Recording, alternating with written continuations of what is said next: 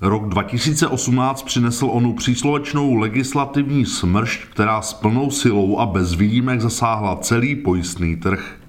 GDPR, IDD, zákon o distribuci pojištění a zajištění, účetní standard IFRS 17. Nikdo nezůstal ušetřen. V aktuálním podcastu odborného portálu oPojištění.cz jsme se zeptali generálního ředitele společnosti INSIA Ivana Špirakuse, jak uplynulý hektický rok změnil tuzemské pojišťovnictví a jak bude podle jeho názoru vypadat rok 2019. Děkuji vám, pane řediteli, že jste si udělal čas pro oPojištění.cz a na úvod se hned zeptám, jak vlastně vnímáte legislativní tsunami, které v loňském roce pojistný trh zasáhlo. Tak byla to skutečně jízda a myslím si, že to ještě neskončilo a docela se divím, že jsme v tom šílenství zákonů měli čas na klienty a čas na to dělat nějaký biznis, protože je pravda, že pro INSIA to již znamenalo ještě úplně od začátku roku implementaci IDD na Slovensku, pak následovalo GDPR, potom samozřejmě implementace IDD v České republice a tyhle všechny tři věci dohromady znamenaly pochopitelně obrovskou náročnost na celý tým centrály INSIA a věřím tomu, že úplně stejně s tím bojovali všichni kolegové, ať už v makléřských firmách nebo v pojišťovnách. A dokázali se podle vašeho názoru s touto složitou legislativní zátěží hráči na trhu poprat se ctí? Co jim podle vás dělalo ty největší problémy? Tak to, jestli jsme to dokázali se ctí, to nám samozřejmě ukážou až ty první kontroly dohledových orgánů, ale co si myslím, že bylo úplně to nejtěžší, to byly technologie a přizpůsobení softwarů a systémů, zejména teda v oblasti GDPR, ale s tím, jak implementovat některé změny v IDD, myslím, bojí pojišťovny i makléři ještě dnes. Jakou ze zmíněných regulací považujete za tu nejzásadnější a z jakého důvodu? Tak z mého pohledu asi ta část, která se týká toho našeho profesního zákona, to znamená zákona o distribuci pojištění, respektive implementace IDD, je určitě dlouhodobě důležitější, i když GDPR nám přineslo provozní problémy a omezilo nám nějaké možnosti v marketingu, tak to přece jenom nebyla až tak veliká změna, ale to, jak fungujeme, jak budeme v jednotlivých oblastech odbornosti pracovat, tak to bude dlouhodobá záležitost. A samozřejmě není možné pominout ani to, co se sice netýká tolik makléřů, ale hlavně pojišťoven, a to je další regulace IFRS 17, která postihne pojišťovny a jejich systémy účtování. Jaká změna, kterou zákon o distribuci pojištění přinese, ovlivní podle vás pojistný trh nejvýznamněji, nejvíce? Tak v tom horizontu přechodného období to nebude, myslím, nějak podstatně vidět. To nejdůležitější se projeví, až přijdou nové odborné zkoušky a začnou se vytvářet skupiny odborností pro jednotlivé zaměstnance a pro zprostředkovatele, kteří dneska mají vlastně jednu celkovou zkoušku, jednu celkovou odbornost a celý ten systém se principiálně změní. A to si myslím, že v souvislosti s tím, že ty zkoušky se očekávají podobně náročné, jako jsou třeba dneska zkoušky na zprostředkování spotřebitelských úvěrů, tak ten trh by měl se zásadně zmenšit z hlediska počtu profesionálů, kteří na něm působí. A to je asi v tom dlouhodobém horizontu to zásadní a pochopitelně z našeho pohledu zprostředkovatelů, makléřů, ta změna pravidel spočívá hlavně v tom, že klient má stejnou ochranu, stejná práva a stejné zacházení, ať už si to dané pojištění sjedná kdekoliv, kteroukoliv cestou. Zmínil jste nové zkoušky odborné způsobilosti. Jaký máte názor na jejich formát? Jsou nastaveny podle vás tím správným způsobem? To samozřejmě uvidíme, až praxe řekne, jestli jsme to společně všichni vymysleli dobře Já sám jsem se osobně podílel na tom, jak se ty jednotlivé oblasti dávaly dohromady. Ono v podstatě to začalo už někdy v roce 2008. Celá ta pracovní skupina, která byla na ministerstvu financí, vymýšlela dlouho, jakým způsobem ty zkoušky udělat. Shoda nakonec byla v tom, že by měly být rozdělené podle těch segmentů nejčastějších, co ty jednotliví zprostředkovatele dělají, protože současně s tím, jak se plánovalo, že se zvýší zásadně ta odborná náročnost, tak všem jak si došlo, že není úplně efektivní, aby se lidé, kteří dělají jenom pojištění aut, učili velká rizika nebo životní pojištění. Takže to bylo, myslím, hlavním principem a to se nějak podařilo dodržet. Jak se to objeví v praxi, kolik lidí to udělá, kolik lidí to neudělá, to teprve uvidíme. A trh tedy tento nový formát potřebuje? Takhle, všichni ví, že to, co je dneska, je špatně. A jak to má být přesně, tak v tomhle tom je dost těžké se někde inspirovat, protože každá země si tohle tu část dělá samostatně. IDD vůbec neřeší, kolik kdo má dělat zkoušek, jakých, z čeho. To je čistě v kompetenci národních legislativ. A v zásadě to vychází z nějaké historické tradice na tom daném trhu. A my jsme tu tradici založili poměrně jaksi vágně, protože ta zkouška podle zákona 38 byla taková sportka, a i ten, kdo to nikdy neviděl, tak v podstatě byl schopen to za hodinu složit. A to jsme potom všichni věděli, že není správné. Nicméně přes všechny ty pokusy se nepodařilo prosadit novelu dřív, než společně vlastně s implementací IDD, když vlastně už byla v parlamentě v době, kdy potom padla Nečasova vláda. Zmínil jste problematiku ochrany klienta. Nebude v kontextu nové legislativy klient chráněn až kontraproduktivně? Přeci jen zvládnout takové množství povinných informací nemůže být v silách obyčejného člověka. Takový člověk pak bude podepisovat cokoliv, co se mu dostane pod ruku, v podstatě jen, aby už to měl celé, tak říkajíc, za sebou. No, to se samozřejmě stane. Já osobně v tom vidím posílení ochrany klienta a práv klienta právě v té odbornosti těch zprostředkovatelů, nikoli v počtu papírů, které má podepsat. A myslím si, že tohleto dobře potvrdila studie, kterou nedávno zveřejnil australský regulátor, že právě oni zjistili, že by měli zatáhnout za brzdu a otočit ten směr, protože ověřili si na testech na skutečných klientech, že čím víc zvyšovali ten počet těch dokladů, které ten klient měl přečíst a měl podepsat, tak tím v podstatě docházelo k naprosto opačnému účinku a ten klient toho méně četl a méně si vůbec jako uvědomil, co vlastně dělá.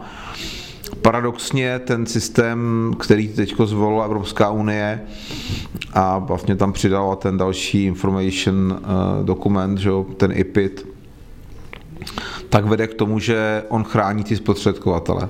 Protože když nám to ten klient všechno podepíše, tak pak má smůlu. A v podstatě se nemá čeho dovolávat. Kdyby nám nepodepisoval nic, tak my budeme muset prokazovat, že jsme to udělali dobře.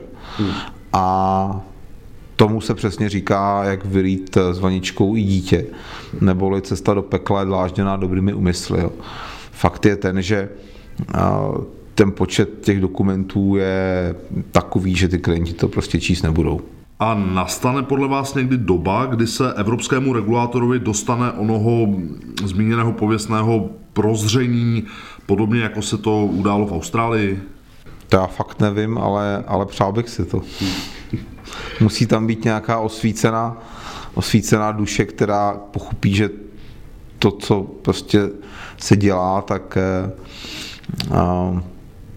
nepřispívá k tomu požadovanému záměru, k tomu výsledku, ale bojím se, že stejně tak jako velké korporace se raději jistí posudky od velkých auditorů a posudky od poradců, které si berou všichni, tak, protože to je takzvaná ta market practice a když to děláte takhle, tak neuděláte chybu, tak ani z těch regulátorů nikdo nebude odvážný a bude si říkat, no tak když nebudu vykukovat, tak neudělám chybu a nikdo mě nebude pranýřovat, že jsem někoho poškodil.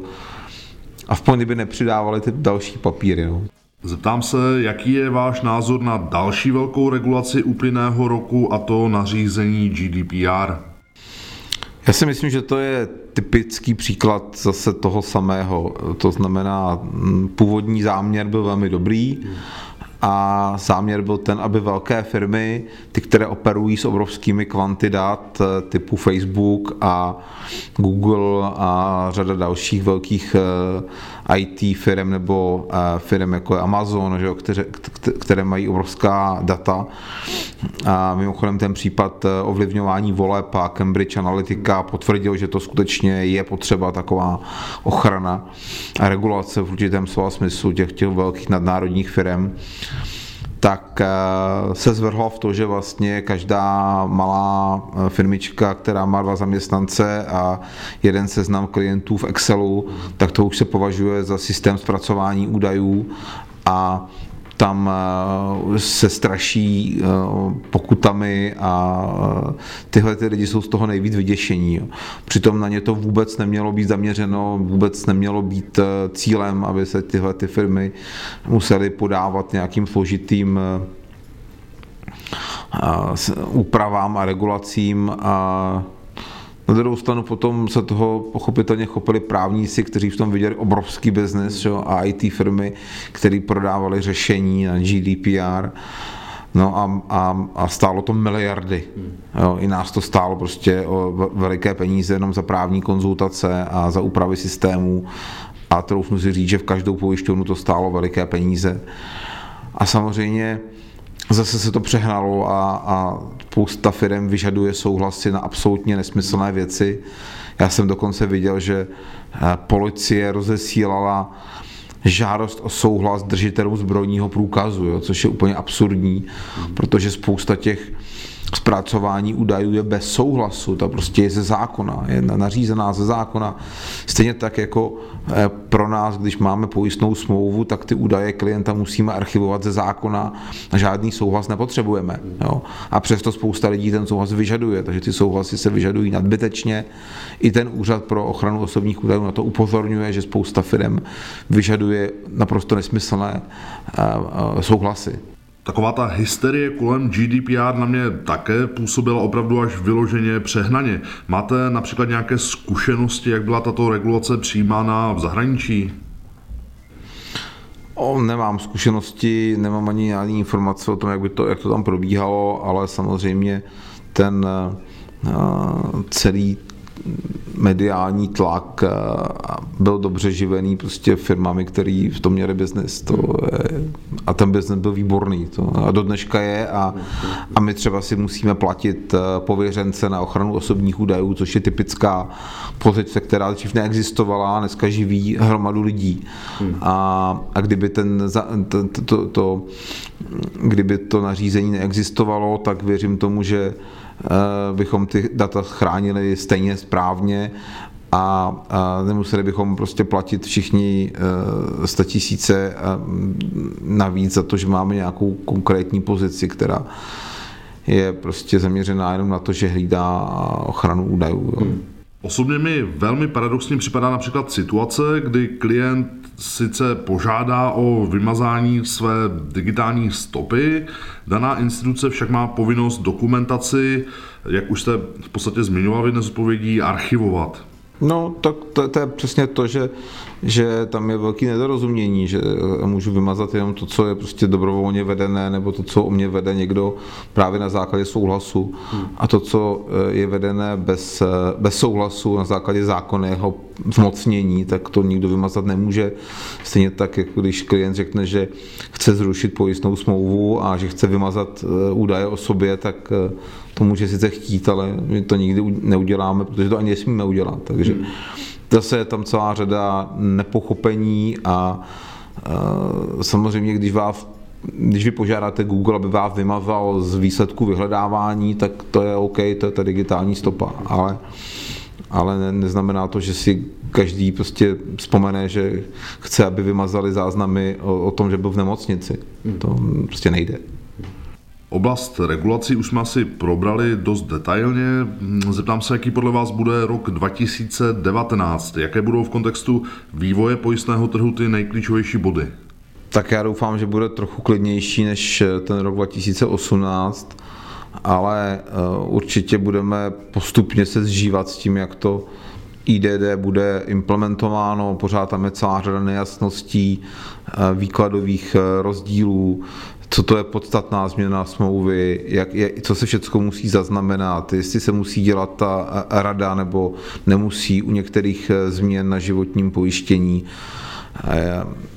jak archivovat ty nabídky, které se nerealizovaly, tam jsou otazníky. No a samozřejmě, co se týká toho mezinárodního trhu v Evropě, tak pochopitelně Brexit je téma velké, protože celá řada obchodů v pojištění je zřízená z anglického trhu na bázi Freedom of Services nebo Freedom of Establishment a úplně nikdo moc neví, jak to vlastně dopadne, že aktuální situace je taková, že snad se bude žádat o odklad účinnosti, aby nenastal ten tvrdý Brexit a řada pojišťoven už z Londýna odešla, ať už do Irska nebo do Holandska, nebo třeba do Bruselu jako Lloyds, tak tohoto už přineslo miliardové náklady a bohužel to ten biznes na evropském kontinentu ovlivní.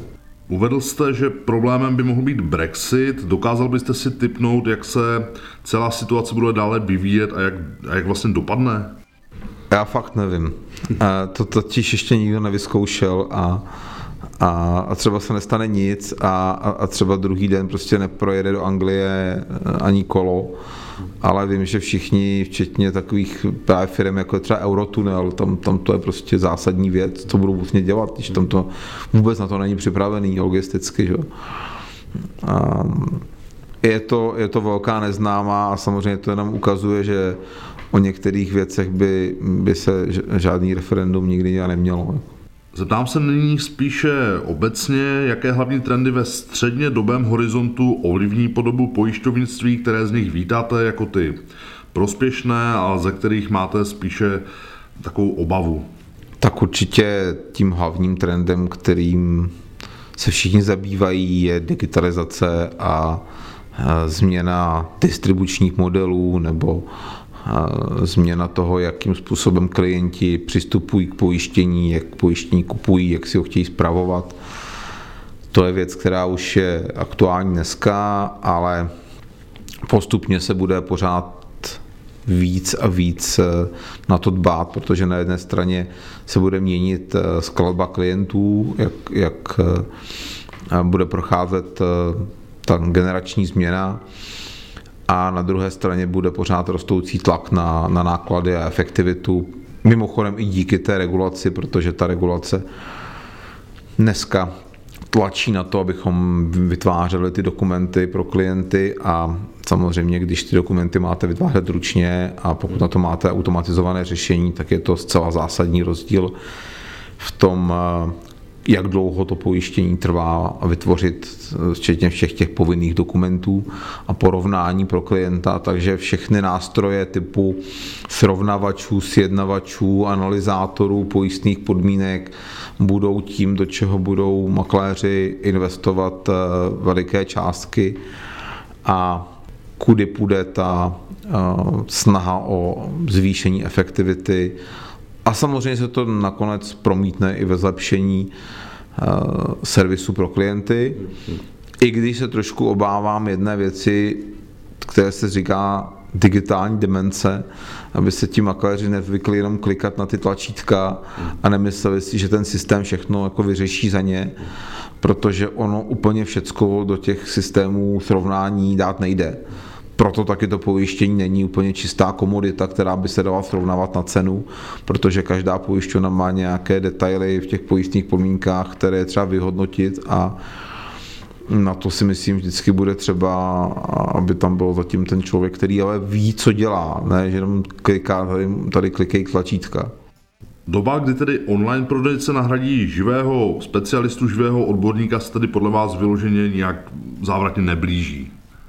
Všechny ty oznámení o tom, že pojišťováky a celou řadu jiných profesí nahradí umělá inteligence, tady jsou z pera různých futurologů.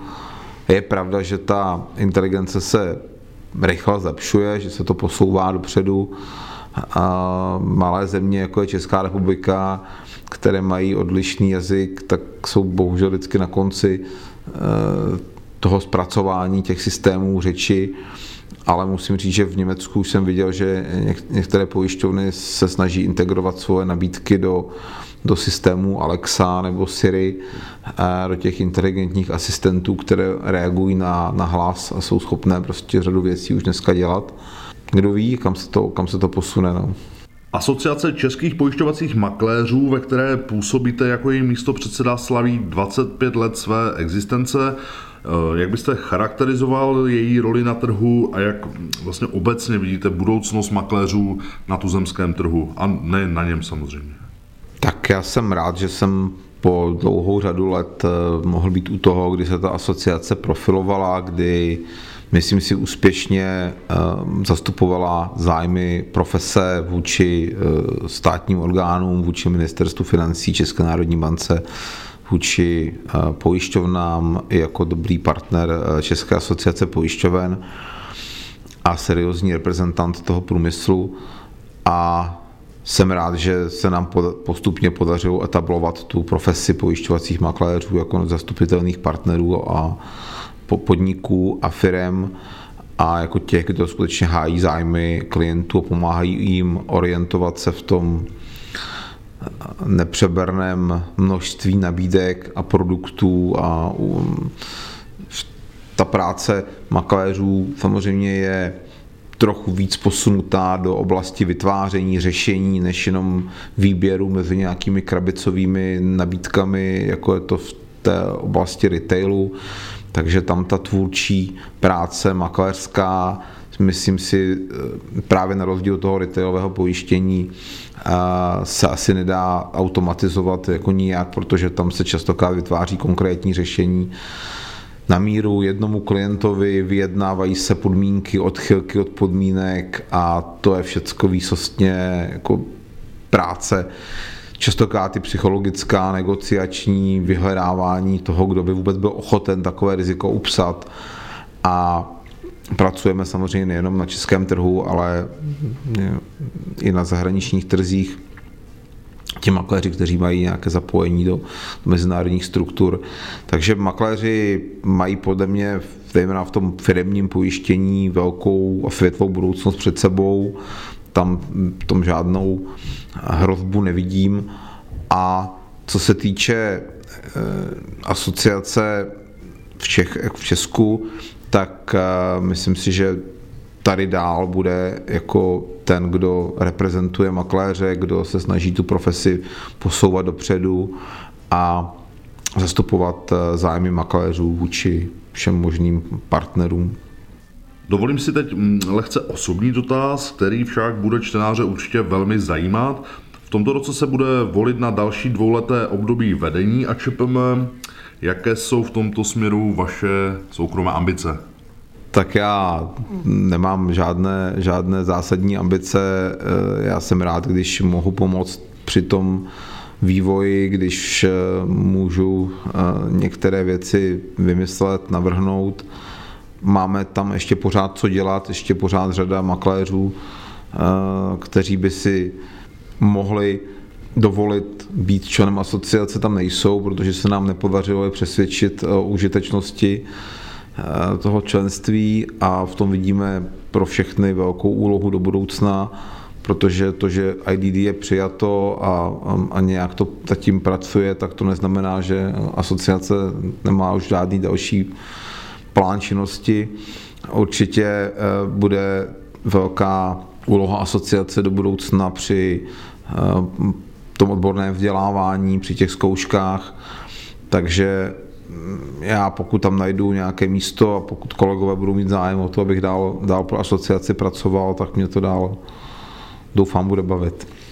Společnost INSIA, ve které jste generálním ředitelem, patří bezesporu mezi českou makléřskou špičku. Mohl byste zkusit popsat její aktuální formu? Tak my ještě nemáme uzavřená čísla za minulý rok, nicméně počítáme s nějakým lehkým růstem, asi jako obecně celý trh někde na úrovni 10%.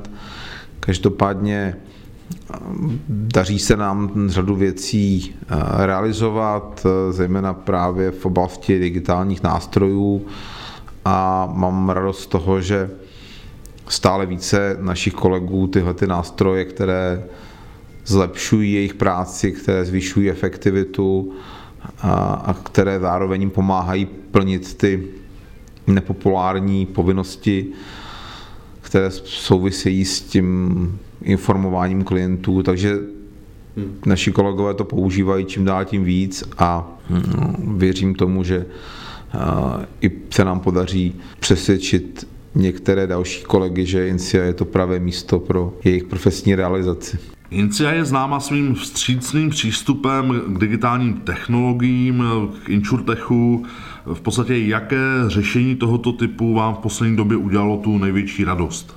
Tak my už nějakou dobu máme na trhu naše pojištění faktur proti nezaplacení a musím říct, že mám velkou radost z toho, že po takovém obtížném začátku v tom prvním roce se nám teďko daří zvyšovat i ta prodejní čísla a že se to čím dál tím víc začíná mezi klienty právě toho cílového segmentu, to znamená mezi těmi malými a středními podnikateli, stávat populárnější a možná je to i tím, že ta doba, kdy ekonomika letí nahoru a všichni vydělávají, není úplně ta pravá doba pro pojištění pohledávek, protože se nikdo moc nebojí, že by mu ti partneři nezaplatili, ale to, jak různí komentátoři píšou, že krize už je za rohem a že se zítra něco stane, tak třeba to pomůže i k tomu prodeji pojištění, protože pochopitelně, když se nemůže nic stát, tak proč by se ty lidi pojišťovali? A nemůžu se tedy nezeptat, je krize za rohem podle Ivana Špirakuse? To já fakt nevím, ale myslím si, že tady opravdu platí takovéto sebenaplňující se proroctví, takže když o té krizi budeme všichni mluvit, že bude, tak ona potom přijde. Ale tady Česká republika je moc malá a je velmi pravděpodobné, že ta krize, pokud nějaká bude, tak přijde zvenku. Konec konců tam ta velká poslední přišla taky zvenku, přišla z USA. Otázka je, jestli ta nová přijde z Číny nebo odinut. Každopádně, co je zajímavé, je, že ty krize, které se předpovídají, tak většinou jako nejsou krize, že většinou ta krize přijde naprosto jako z jiné strany a z jiného důvodu a příčiny, než co si všichni ty komentátoři v těch novinách myslí. Takže si myslím, že pokud budeme číst ty noviny, tak tam odsud ta krize určitě nepřijde. No a neměly by finanční trhy, zvláště pak v souvislosti se všemi těmi regulacemi, být na případnou krizi už perfektně připraveny? No to je velký omyl, protože ty regulace vždycky to řeší až zpětně. Oni vždycky vědí, jako co měli dělat předtím, ale nikdy to neví dopředu. A vždycky, když něco vymyslí, tak se pak stane něco jiného. Takže to asi není to hlavní, ale třeba tu krizi může spustit ten tvrdý Brexit, to se klidně může stát. Na závěr se zeptám, pane řediteli, máte nějaké profesní krédo, které vám ve vaší kariéře vždy dobře posloužilo? Tak moc na kréda taková ta vytesaná do kamene nevěřím, ale poslední dobou jsem si oblíbil takové úsloví, že všechno dobře dopadne. Děkuji vám, pane řediteli, za vaše odpovědi a za to, že jste si udělal chvilku času pro oPojištění. Tohle byl další podcast tohoto odborného portálu. Jmenuji se Jan Cigáník a u dalšího dílu se těším na slyšenou.